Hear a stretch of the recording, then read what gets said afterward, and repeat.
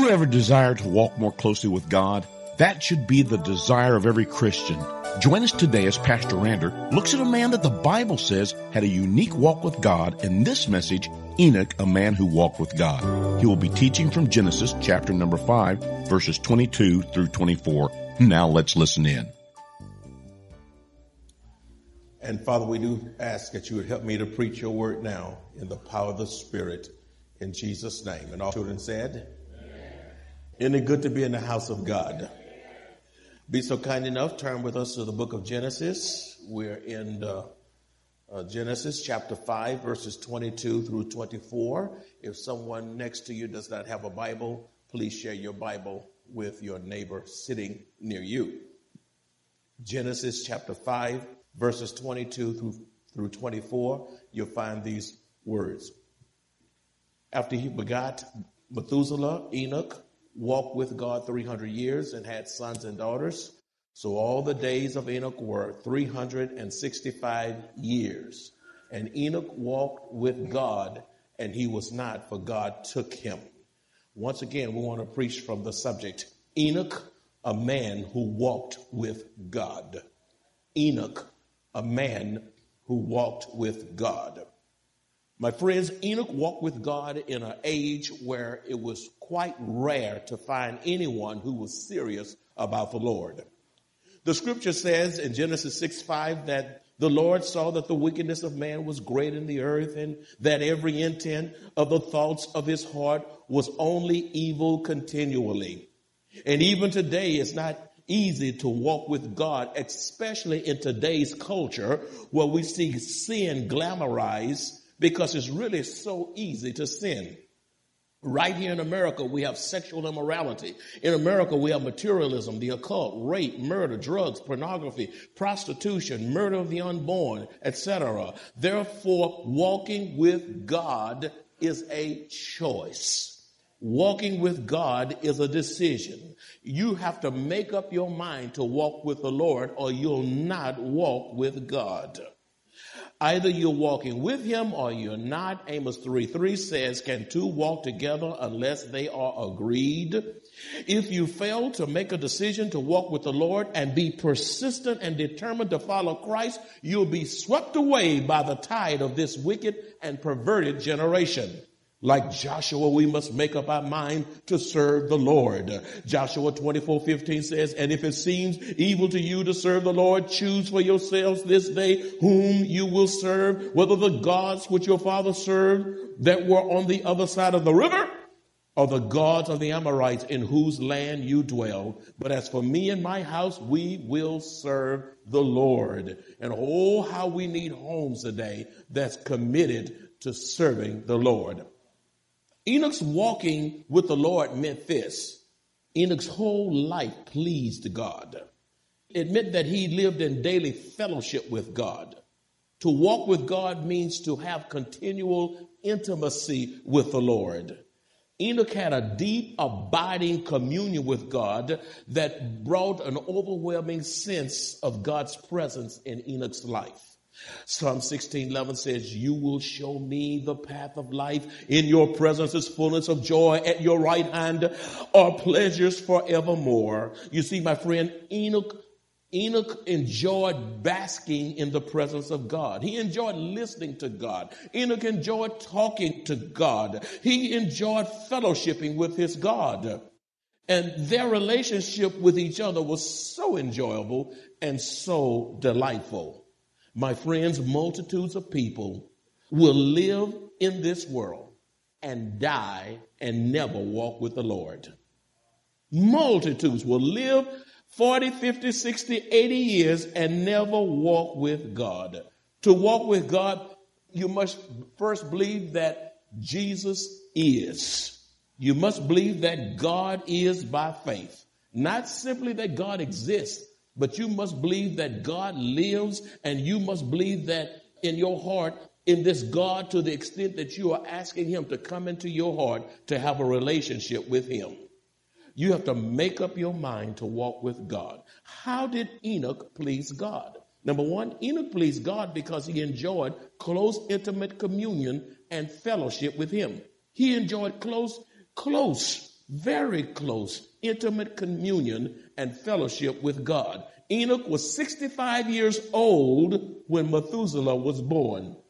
For the book of Genesis, it says in chapter 5, verse 21, Enoch lived 65 years and begot Methuselah. In Genesis 5:22, the scripture says, after he begot Methuselah, Enoch walked with God 300 years and had sons and daughters. My friends, can you imagine 300 years of walking with the Lord? That's a long time to walk with God. And you have many saints today that can't even walk with God from Sunday to Sunday.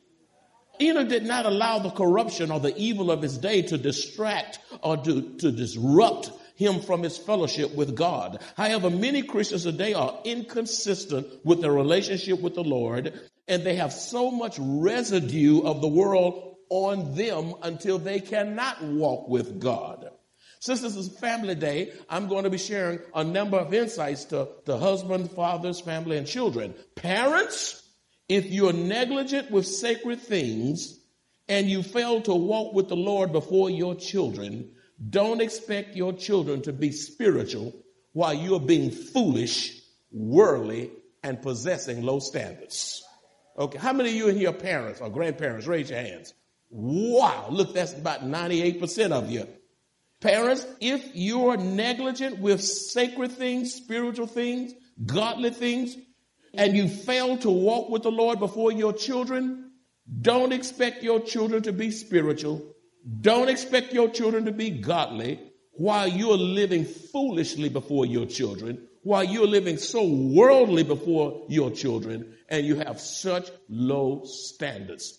And dads, God hold you responsible for being the priest in your home, for leading your families in the way of God, for praying with your family, for nurturing your family, for showing them the way of the Lord. James 4:4 says, adulterers and adulteresses, do you not know that friendship with the world is enmity with God? In other words, I love this, I underlined it. Whoever therefore wants to be a friend of the world makes himself an enemy of God. You want to love the world, go along with the world, whatever the world does, you want to get on the boat and ride with it, then you are an enemy of God. Beloved, believe me, you would much rather have God as your friend rather than your enemy. You don't want God to be your enemy now, because if God is your enemy, who can defend you? Listen, if you're fighting against God, I'm telling you right now, you're fighting a losing battle. You're going to lose. You're going to embarrass yourself. As a matter of fact, you're going to get killed. You're going to get killed. 1 John chapter 1, verses 6 and 7 says, if we say that we have fellowship with him and walk in darkness, we lie and do not practice the truth. But if we walk in the light as he is in the light, we have fellowship with one another, and the blood of Jesus Christ, his son, cleanses us from all sins. I say this to you today, my friends. It is impossible to have fellowship with God if your sins have not been washed with the shed blood of Jesus Christ.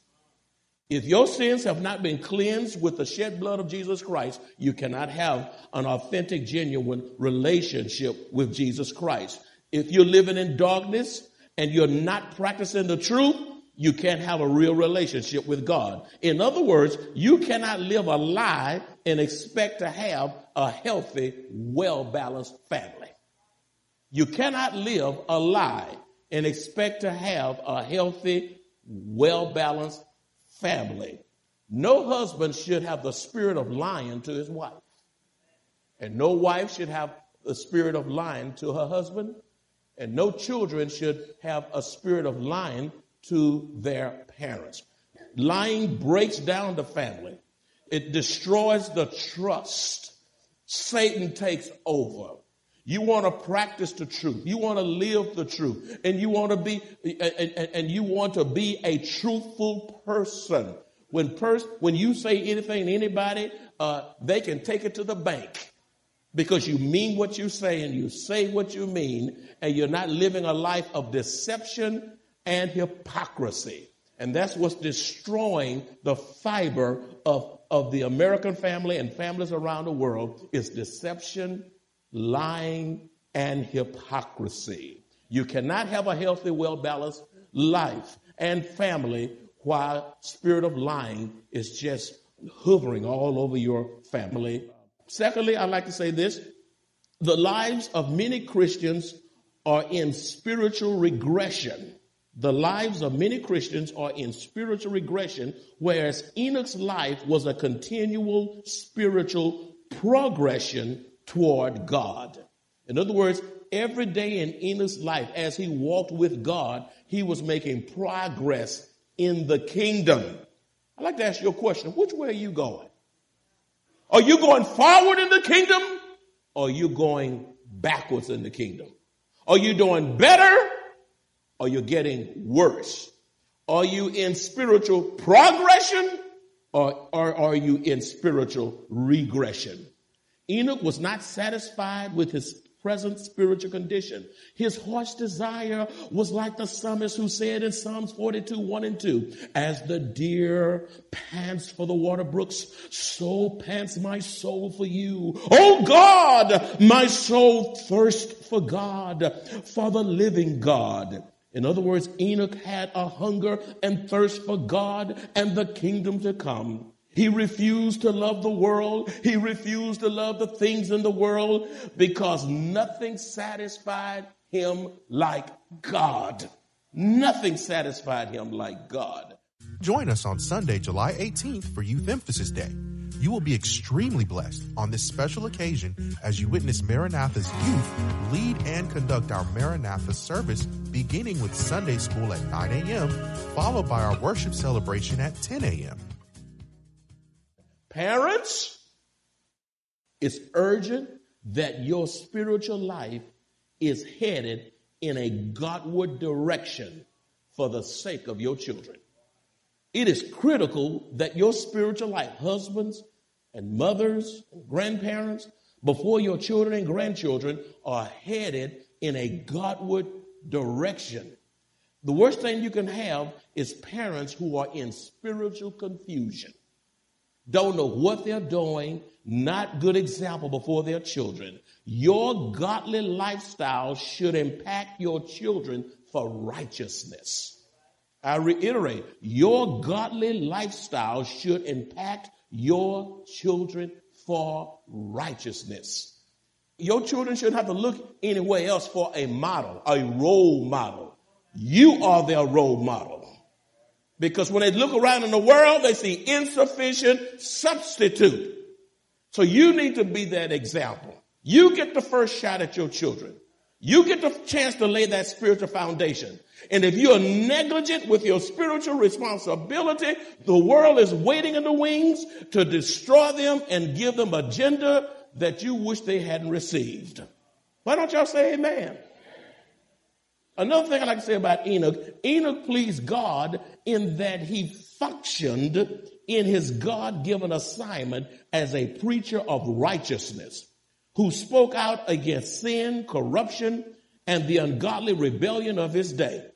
He functioned in his role as a preacher of righteousness who spoke out against sin. Enoch spoke out against corruption and the ungodly rebellion of his day. When your children, you're sitting there and you're watching television and you see something that is just diabolically satanic, you ought to say, son, this is so sinful. I want to teach you some lessons about what you're seeing, honey. Young lady, as you look at these stars and celebrities and rock stars shaking their rear ends in a fast gesture and moving up against the other guy's crouch and moving up against it and all that kind of stuff. Listen, they are teaching you to be sensual. They're trying to steal your virginity and mess up your purity. They want to desensitize you to the point that you lose your holiness. And it's done through these high satanic movie stars, rock stars, and all these names I don't know, and I don't care if I don't know them long as I know Jesus. That's right. I don't have to know all these names. You say you can't call them names? Well, ain't nothing about those names anyhow. The only name that matters is Jesus. Huh? Call sin sin in your home. Like, be an Enoch in your home. Speak out against sin and corruption and ungodly rebellion. Show your children what sin really is. Point it out and tell them why it's sin. Jude tells us that even before the great universal flood, Enoch prophesied about the second coming of Christ to execute judgment upon the ungodly and their wicked deeds. In the book of Jude, verse 15, the word ungodly is used 4 times, which means a coming day of judgment is imminent for all who are ungodly and refuse to repent and turn to Jesus Christ. Look at Jude 15, to execute judgment on all, to convict all who are ungodly. There it is, number 1. Among them of all their ungodly deeds. That's the second ungodly, which they have committed in an ungodly way. Third ungodly. And of all the harsh things which ungodly sinners, that's the fourth one, have spoken against him. Ungodly, ungodly, ungodly, ungodly. You have to show your children, display when you see ungodliness all around, to point it out, call it for what it is, so your children know what sin looks like. Luke 13:5 says, I tell you no, but unless you repent, you will all likewise perish. My friends, the God who sent judgment the first time with the universal flood will come again and judge the world in righteousness. The same God who judged the world with a universal worldwide flood that where water raised up above the highest mountain, at least 20 feet above the highest mountain, will one day come again and judge this world in righteousness. Acts 17:31a says, because he has appointed a day, that day. When it's coming, I don't know. Be ready. On which he, Jesus, will judge the world in righteousness by the man. God is man. God man whom he has ordained. Acts 2:38a says, repent and let every one of you be baptized in the name of Jesus Christ for the remission of sins. Matthew chapter 24 verses 37 through 39 says, but as the days of Noah were, so also will the coming of the Son of Man be. For as in the days before the flood, they were eating and drinking and marrying and giving in marriage until the day that Noah entered the ark, and did not know until the flood came and took them all away. So also will the coming of the Son of Man be. Some folks think God is not coming back. That's why they're living so crazy. That's why they're living so sinfully. They don't think that God is coming back, but the same God that came as a baby is coming again as God, and he won't be a baby in a manger. He's going to come as the God of all judgment to judge this world in sin, to judge this world in righteous. He's a coming back Savior, and he's going to make all these wrongs right. He's going to make the crooked ways straight and the rough places plain. He's going to come and he's going to set this world right. He's going to judge it in righteousness. Many preachers today are preaching on everything but the gospel of Jesus Christ and righteous living. Many preachers today focus their sermons on love and joy and peace. I preach on love and I preach on joy and I preach on peace, but I'm not going to stop there. Many preachers focus on positive thinking, self-esteem, self-help, and prosperity gospel, which cannot convict of sin and leaves the church spiritually anemic, weak, and sinful. That's why the scripture says in 1 Peter 4:17, for the time has come for judgment to begin at the house of God. You know what? Judgment is going to begin right here at God's house, because God holds us responsible for promoting righteousness in wicked America. That's right. He's going to judge the church. That's right. But you know what? A church can't make an impact in the world because so much sin has encroached upon the church. You have everything in the church nowadays. All kind of junk is in the church. The church is so weak that we don't have a voice. We can't stand. We're little wimps. While Satan and demons and this world system, they're out of the closet and they are bold and they are parading sin and glamorizing it right in our face unashamedly. And yet we've gone into our holy huddle. We won't even knock on doors in the neighborhood. We won't even hand out an evangelistic tract. We hear all the stuff in the society, and yet we keep our mouths shut because many are ashamed of the gospel of Jesus Christ. Judgment begins at the house of God, and if it begins with us first, what will the end be of those who do not obey the gospel of God? My friends, it is imperative that preachers of the gospel preach Christ-centered messages from the Bible. From the Bible. I've been preaching for 35 years. I've never come to the pulpit with no other book but the Bible. This Bible is the only book that transformed life. This book is the only book that is the book of life. This book is the only book that can set captive souls free. This book is the only book that is the road map to heaven. And a lot of you reading a lot of books about the Bible, but I submit to you today that you need to go back to the basic. Go back to the Bible. The Bible. The Bible. The Bible. The Bible is the book for me. Why don't you say amen? We need to start preaching. Preaching what? We need to preach on creationism in a day where that damnable doctrine of evolution is being taught. We need to preach on the virgin birth. We need to preach on the incarnation of Jesus Christ. We need to preach on repentance. We need to preach on the new birth. We need to preach on the blood of Jesus Christ. We need to preach on the sufficiency of Christ. We need to preach on the denial, the self-denial, and how to deny ourselves. We need to preach on the cross. We need to preach on heaven, and not just stay on heaven. We need to preach hell, on hell. As a matter of fact, right now I'm preaching the hell out of people. We need to preach on the resurrection of the Lord Jesus Christ. Only the resurrection of the Lord Jesus Christ brings transformation so that revival can occur. If preachers are not preaching the entire canon of Scripture, if preachers are not preaching this book from cover to cover, they ain't preaching. They need to surrender their license, turn them in, and go sit down. We need to preach the whole counsel of God. We need preaching that changed lives from the pulpit, because we're living in the most biblically illiterate generation ever. Most children do not know the Bible because their parents don't know the Bible. Most children don't go to church because their parents don't go to church. Most children are fools because their parents are fools. Parents set the example. Rise up, repent, confess your sins today, and be godly before your children so that we can raise up a future godly, righteous generation to the glory of Almighty God.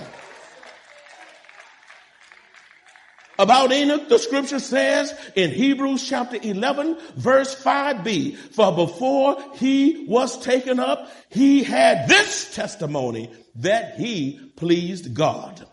Enoch had a testimony that he pleased God. What a testimony. Enoch's lifestyle pleased God. That's a testimony. Your testimony, all of you have a testimony, but the real question is it a good testimony or a bad testimony? Enoch had a wonderfully good testimony. He had a wonderful lifestyle. He had godly character. He had godly reputation. He had godly behavior. He had godly words and deeds. He was honorable before the Lord and gave glory to him. His life was a continual sweet smelling aroma to God. Can that be said of you? Beloved, the goal of life is to live to please and glorify God with your lifestyle, with your testimony, with your words, with your behavior, with what you look at with your eyes, what you listen with your ears, and where you walk with your feet. Parents, a bad testimony If you got a bad testimony, you cannot produce a godly home. You can't live hellish in the house and expect your children to be godly. You can't cuss and be slapping each other and walking around the house not speaking, watching everything under the sun on television, going to places you ought not be going, dragging around, acting carnal and worldly and satanic, and then expect to have a godly influence in your home.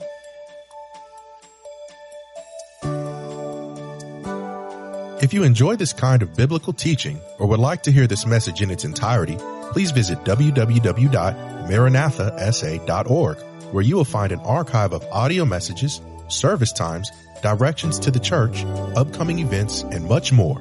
You can also reach us at 210-821-5683.